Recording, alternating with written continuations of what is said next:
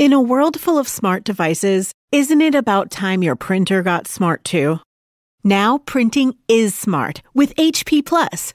And the HP Smart app is how it all happens.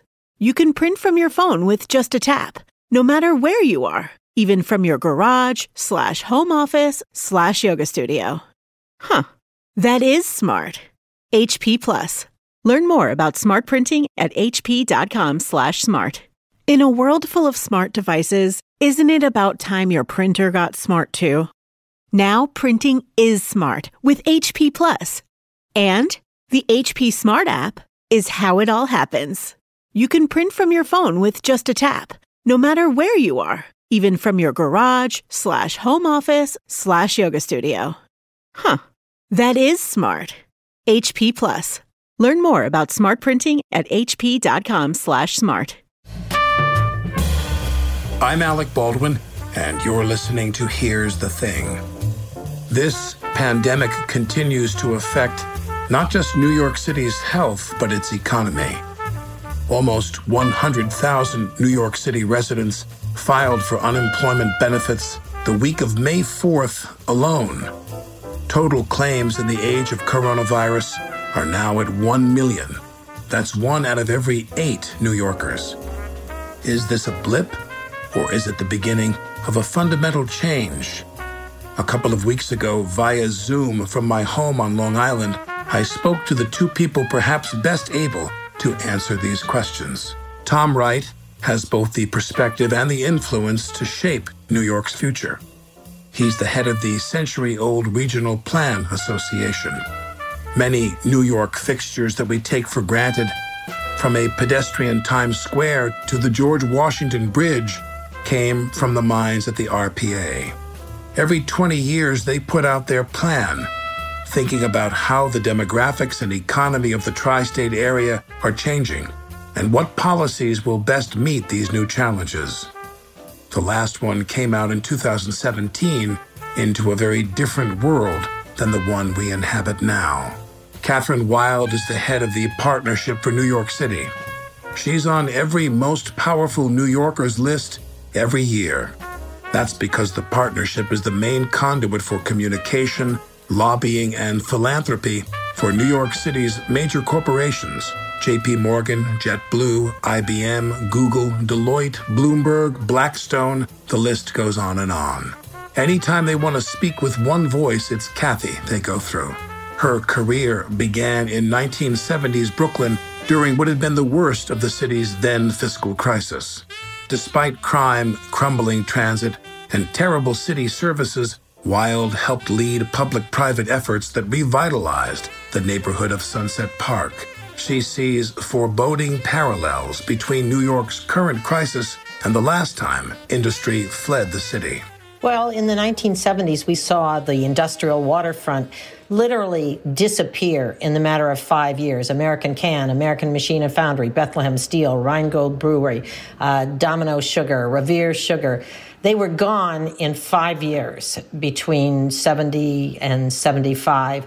And Brooklyn shrunk by 400,000 people. The city shrunk by 1 million people, lost half its Fortune 500 companies. And there was a ripple effect, both in the economy in terms of unemployment and at the same time in the city fiscal situation. And as you know, in 1975, New York City went bankrupt. They were saved by a bailout by the banks and the pension funds, the labor unions.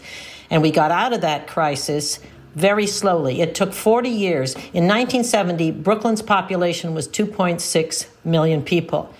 It did not reach that again until 2019, last year. So it took more than 40 years to come back. That's more what we're looking like if we don't really get our act together quickly in New York City and the greater metropolitan area and figure out how to recoup what this pandemic is doing to us. We have almost 1 million people lost jobs. So we are really facing a crisis that's very similar. 22% loss of GDP is of our gross city product, of our economic output, is what's projected. So we're going to look very much like we did at the end of the 70s when the city was totally broke. and people were out of work and leaving the city in droves. Yeah. The only thing I'd add to what Kathy said earlier was that the 1 million person loss actually would have been twice as much, but for the one really successful policy during that time, which was that we were open to immigrants. And essentially, for every 2 people who left the city, 1 rejoined from somewhere around the world. And it would have taken us even longer to recover if we hadn't been an open society. Good point. And under current immigration policy, we won't have that luxury. Exactly. Now, describe for people, you go first, Tom, who you represent and what they exactly do. Sure. Regional Plan Association is a private civic group. We've been around next weekend. It'll be 98 years. And what we've done for almost a century is look at not just New York City and its 5 boroughs, but the entire metropolitan region, all of Long Island, southwestern Connecticut, the Hudson Valley, northern New Jersey, and think about the long-term health, wealth, prosperity, growth, sustainability of that entire region. There is no public sector entity that thinks about that. At the federal, state levels, we have a couple things like the MTA and the Port Authority that work on portions of it, but there's nobody kind of thinking about the entire region. So RPA, as an independent voice, has once every generation created a long-range plan saying, here are the major transportation investments, the economic development investments, the kinds of policies that we're going to need. And then we advocate for them. And we've been around since things like 9/11 and 2008 and Superstorm Sandy, and we played a role in the rebuilding in each of those. What is the regional plan now that your regional plans are based on a certain level of economic growth and the bottom seems to have fallen out of there? What are you guys talking about in relation to that now? That's absolutely correct. I mean, when we released the plan 3 years ago, it was about how to deal with the kind of catastrophic growth we were facing at the time. And nowadays, it's going to be much more about what do we do to get back on the path to growth. The way I think about what's happening right now is that certain parts of life and our economy and society have been on pause. And so nobody's going to restaurants. We're all staying home and things. But other parts of our lives, changes that were coming slowly have been accelerated. Using Zoom to do a podcast, distant remote learning, telemedicine.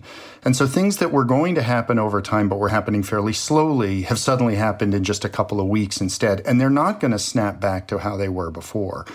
And so we're going to be doing a kind of Plan 4.2 after this to take a fresh look at that. Some of the things, the 2 most controversial things we proposed 3 years ago were charging people to drive into Manhattan and shutting the subways down in the middle of the night for maintenance. We're now doing the shutting, and we're going to need congestion pricing even sooner than next year because I worry that as businesses start to open and people avoid mass transit, we will, like cities in Asia already have, see unbelievable traffic congestion. Were there discussions ever along the way about what we're dealing with now? No, I honestly, we looked at climate change, we looked at energy policy, we looked at economic policy and things. And we've even talked about public health in terms of social determinants and the built environment. But no, honestly, we never did see something like this coming, and I wish we had, obviously. Now, Catherine Wild, to tell us what group you're working with now and what's their mission, so to speak. Well, for many years, I've worked with the Partnership for New York City, and it's an organization that was created at the end of the 70s by David Rockefeller and the other bankers that worked with organized labor and with Governor Hugh Carey to restructure the city's finances. And Rockefeller felt that the city had gone into a tailspin, business had paid no attention, and as a result, he felt that we should make sure that New York City never have that situation again where no one was paying attention. So he organized the partnership to work with government, with labor, with civic groups like Tom's, to bring the business leadership, the CEOs of the city to the table with their resources so that we could solve these kind of challenges. Like Tom, we didn't anticipate a pandemic would be the biggest challenge the city would ever face in the 21st century, but here we are. When did you become involved with the Partnership for New York originally? I went to work for the partnership as a volunteer in 1981 when David Rockefeller announced that he thought it was the responsibility of the business community to rebuild the neighborhoods that had burned down in the 1970s. You were raised in Madison, Wisconsin. I was. What brought you to New York?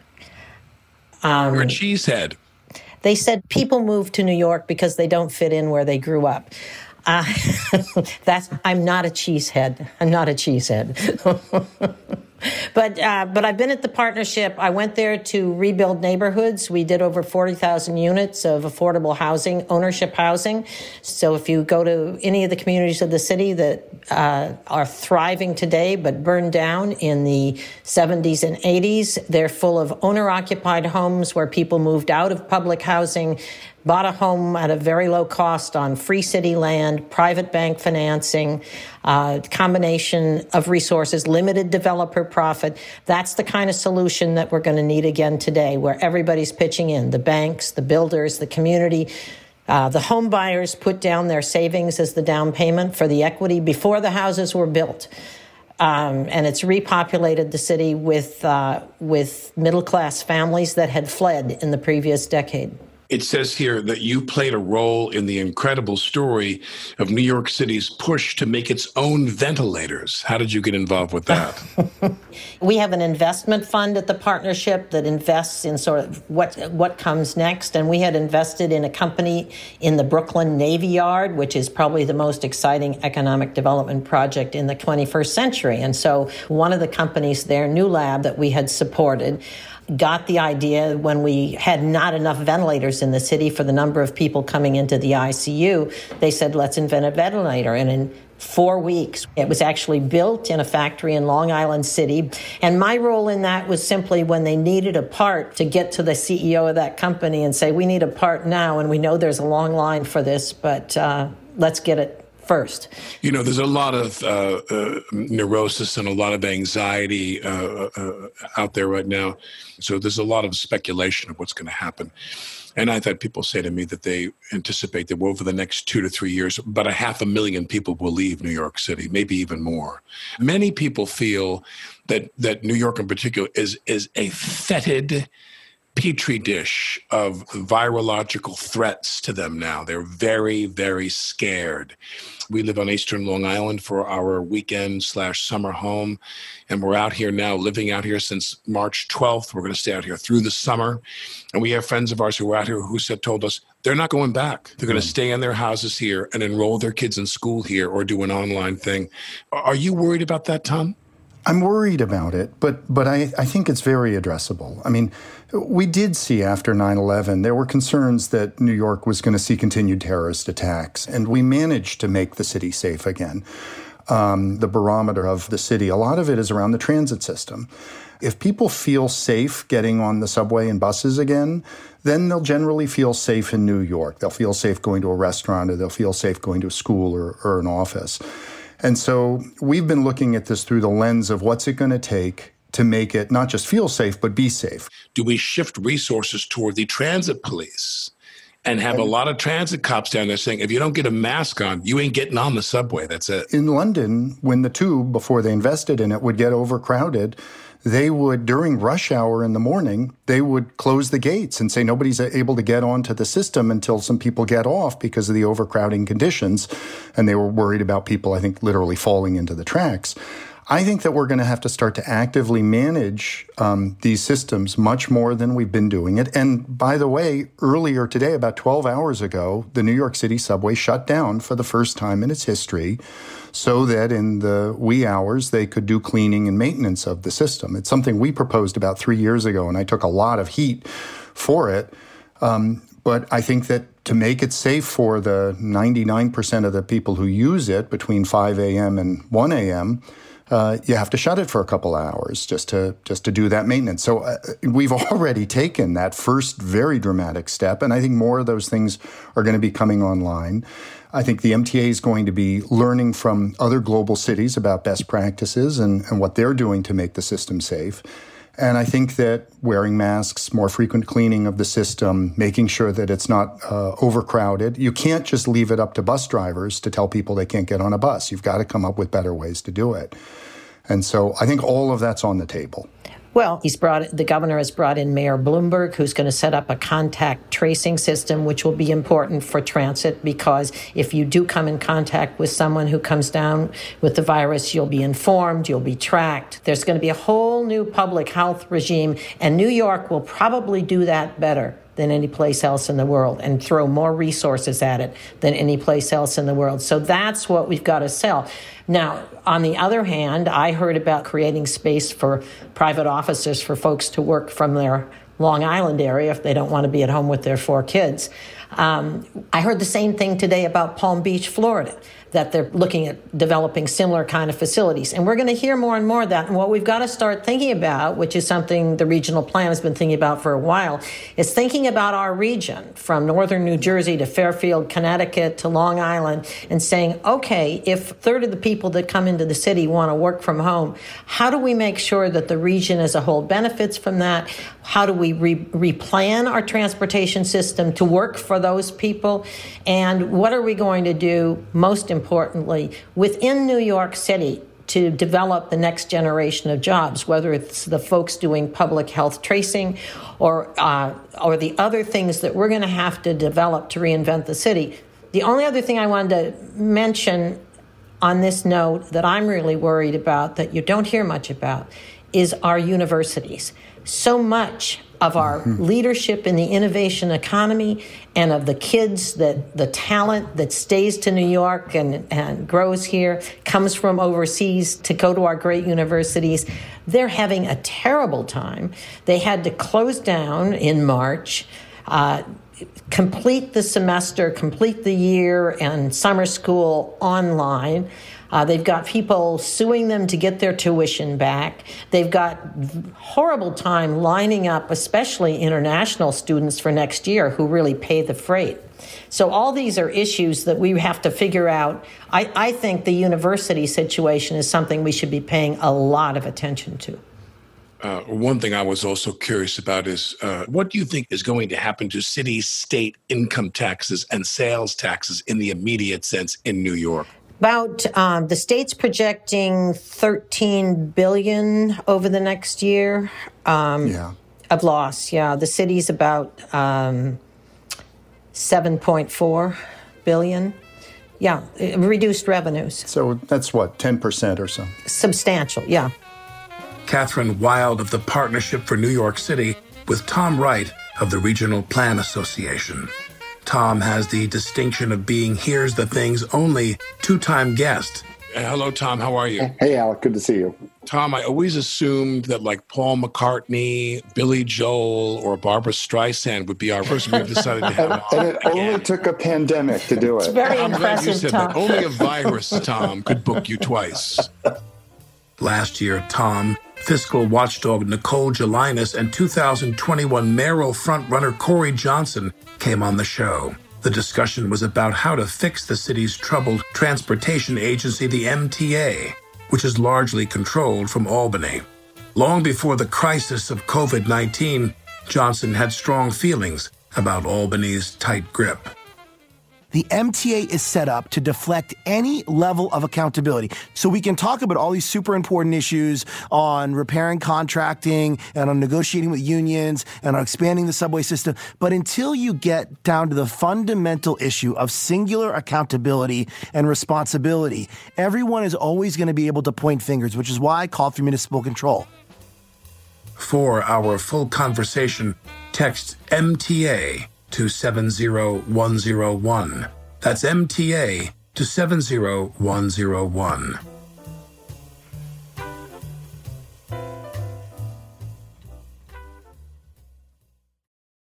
Hi, I'm Alec Baldwin. Don't you think it's cool to care? Carrie Yuma knows fast fashion's not sustainable and decided to spin that conscious mindset to create high-quality, low-impact sneakers. Their best-selling Aka style is the perfect, durable sneaker for dressing up or down, pairing a fresh look with broken-in level comfort. Aka is made with organic cotton canvas and ethically sourced rubber, and every pair comes with Carrie Yuma's signature cork and Momona oil insoles. Aka's already found its way into my summer shoe rotation. Find your pair and choose from a range of bold and beautiful colors. Right now, there's 15% off at CARIUMA.com/Alec. With how much we rely on our devices, it's easy to forget about the hardware we're born with. Take ears. Like fingerprints, your ears are totally unique. Too bad your earbuds aren't. Unless you've got Ultimate Ears Fits true wireless custom fit earbuds. Ultimate Ears Fits offer premium sound and all-day comfort. Their groundbreaking Lifeform technology guarantees a perfect fit in only 60 seconds. Just put in the earbuds, connect to the app, and watch as the purple LEDs form the earbuds to your unique shape. With 8 hours of continuous playback on a single charge and up to 20 hours with the charging case, Ultimate Ears Fits are the perfect choice for listening to your favorite music and podcast all day long without pain or discomfort. For a limited time, get 15% off above the current offer of your pair of Ultimate Ears Fits true wireless earbuds at ue.com/fits. Just use promo code FITS at checkout. That's 15% off the current offer with promo code FITS at ue.com/fits.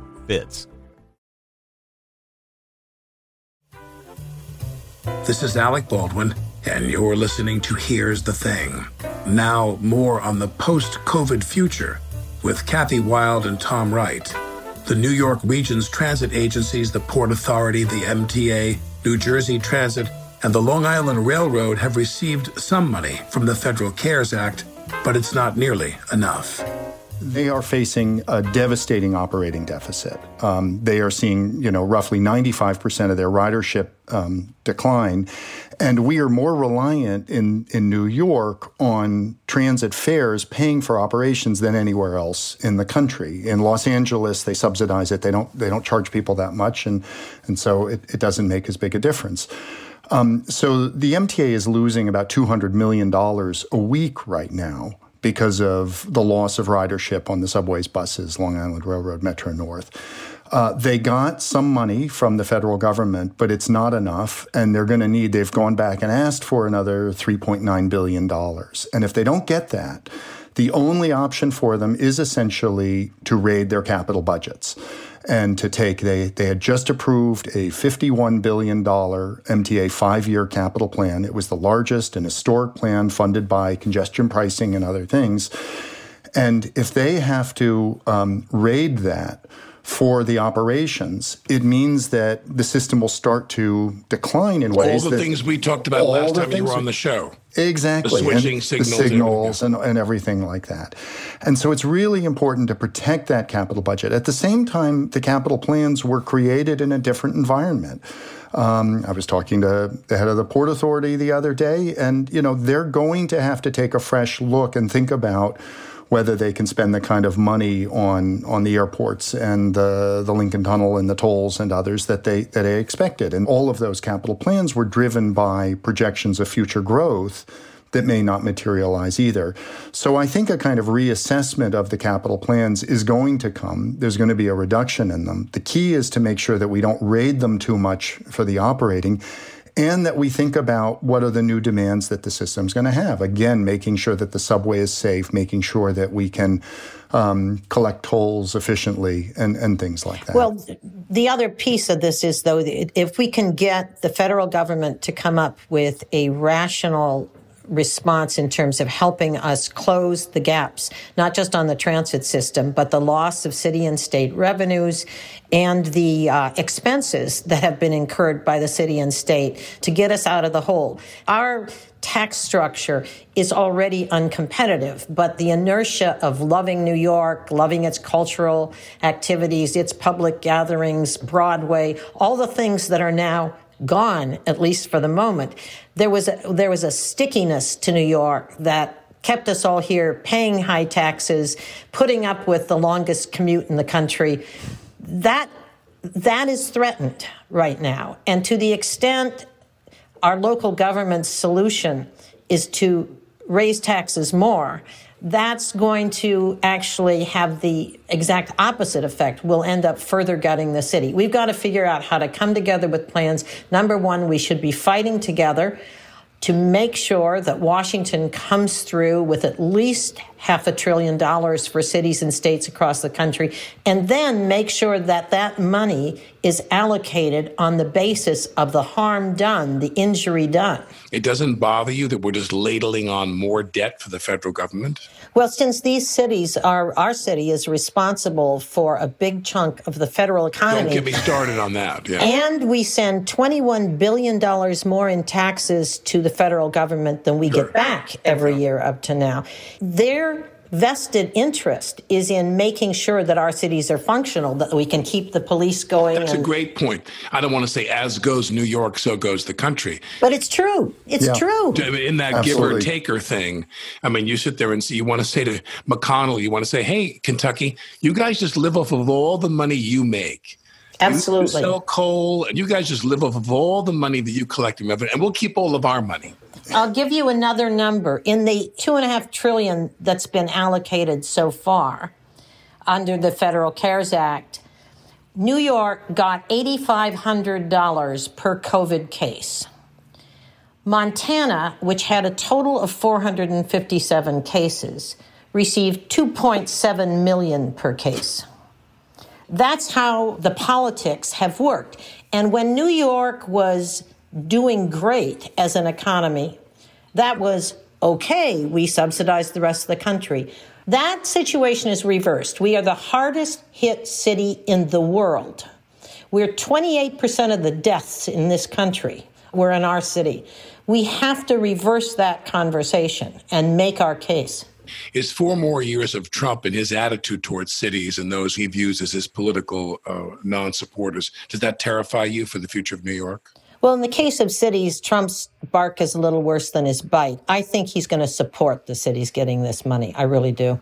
Because it's in his interest. 11% of export-imports come through the port of New York and New Jersey. We are the entry point to the global marketplace. We are the financial services capital of the world. There's no way that they can write us off. So I believe that it is in Trump's interest to support New York City, and I think he usually acts on his interests. Now, Tom, my question for you is, it seems like moments ago that de Blasio was running for president. And now, of course, de Blasio is in a lot of hot water and people with a lot of criticism. But I want to give him the benefit of the doubt, even though my attitude about him has evolved. What was he thinking? Do you have a little bit more of an understanding from your position? What was he thinking that he decided to keep things open that way? Look, there's been an enormous amount of frustration, to put it mildly, from in our communities with a lot of the decisions that he's made. Not moving more quickly on protections, and just kind of not seeming to understand, even to this day, as he kind of drives around back to Brooklyn to walk through his favorite park without realizing that when you're sending a message that everybody's supposed to be hunkering down and staying at home, that maybe he should be demonstrating that himself personally. De Blasio is, God, I don't know exactly how to answer this, Alec. I mean, it's you want me to rescue you? Yeah, you jump in, Kathy. You'll do it more politically than I will, because I am. This is a first-time experience for all of us, and I really think that the governor and mayor have done as much as they possibly could on this balancing act between seeing 900,000 people out of work, children out of school and not getting an education, kids not graduating, closing. This was a terribly painful decision to make, and I will give them both credit. Both of them have consulted with the health community, number one, with the business community and employers, number two, with the educators, number three. They've both worked their tails off to get computers to kids who didn't have them.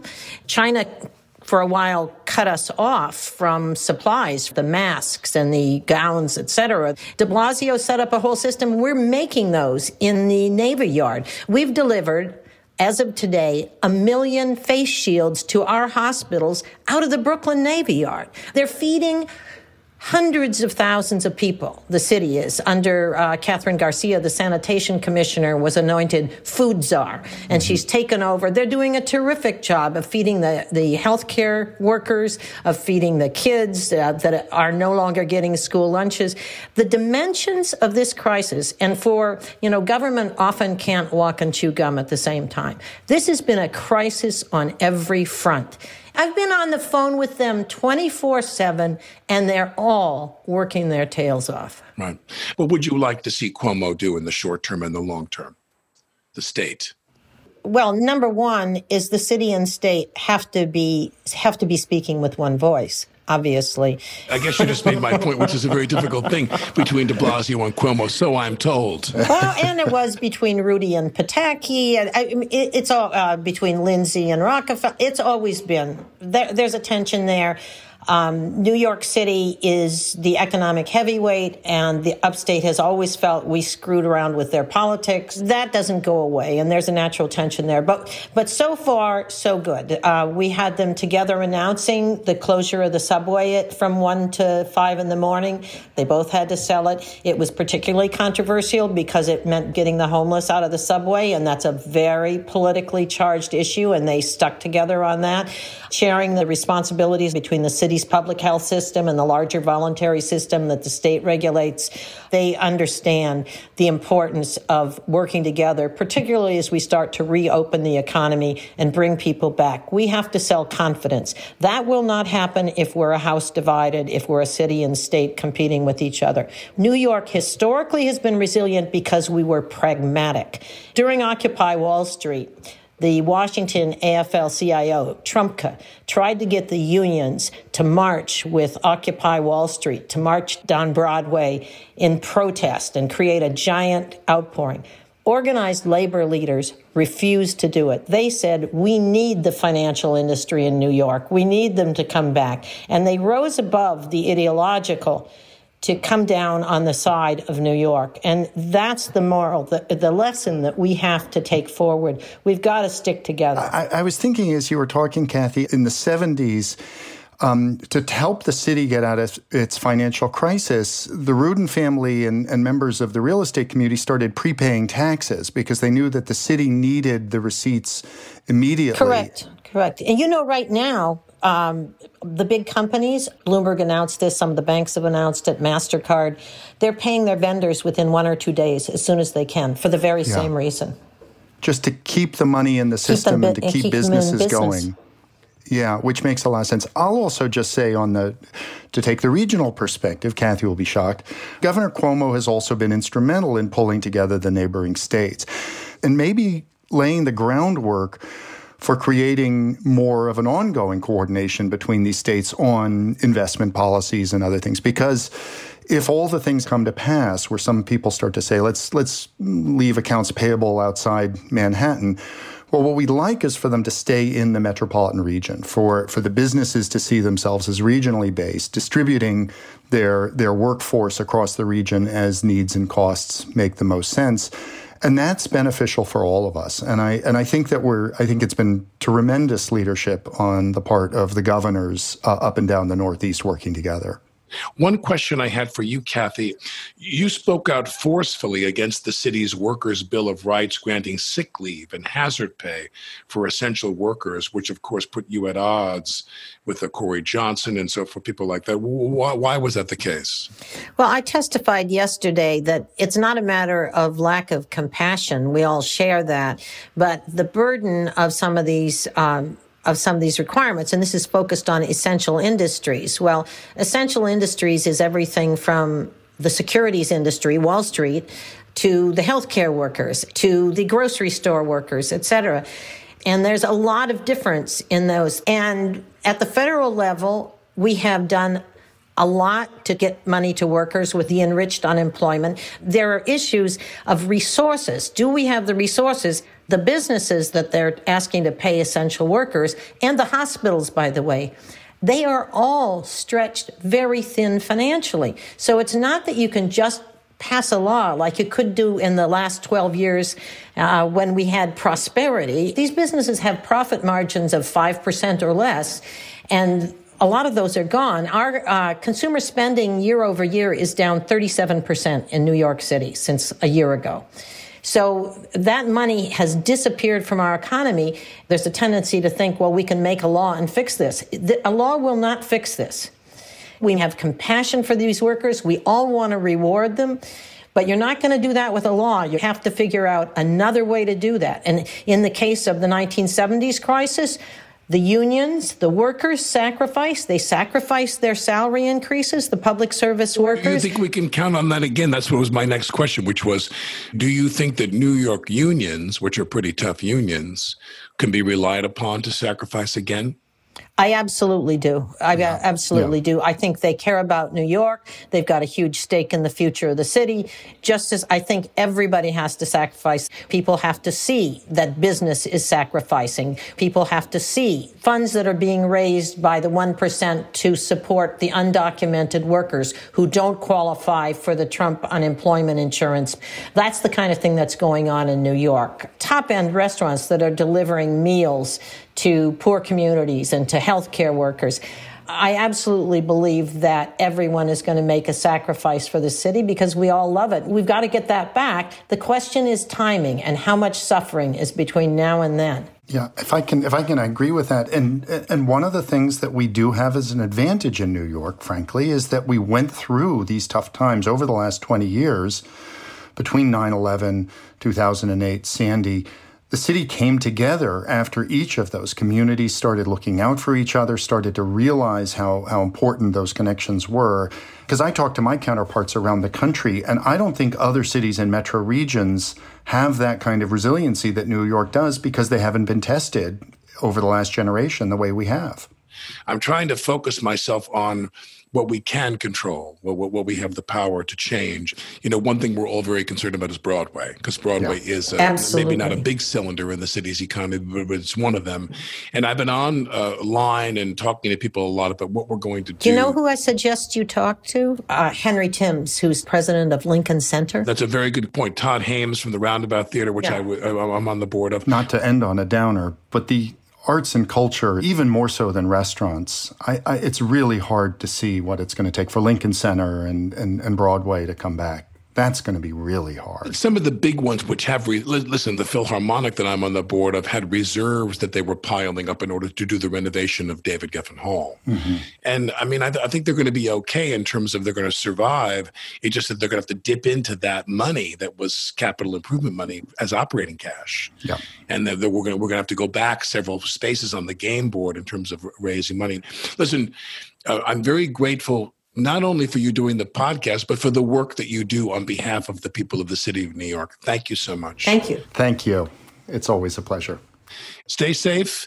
And I'm going to be sending you my proposal for the funding for therapy for 62-year-old out-of-work actors. I'll add it in the fifth plan. Well, you also have an important role as a champion for the city that everybody would enjoy hearing from, Alex. Yeah. Thank you. Kathy Wild and Tom Wright. At least the private sector effort to bring the city back from this pandemic will be in good hands. This is Alec Baldwin, and you're listening to Here's the Thing.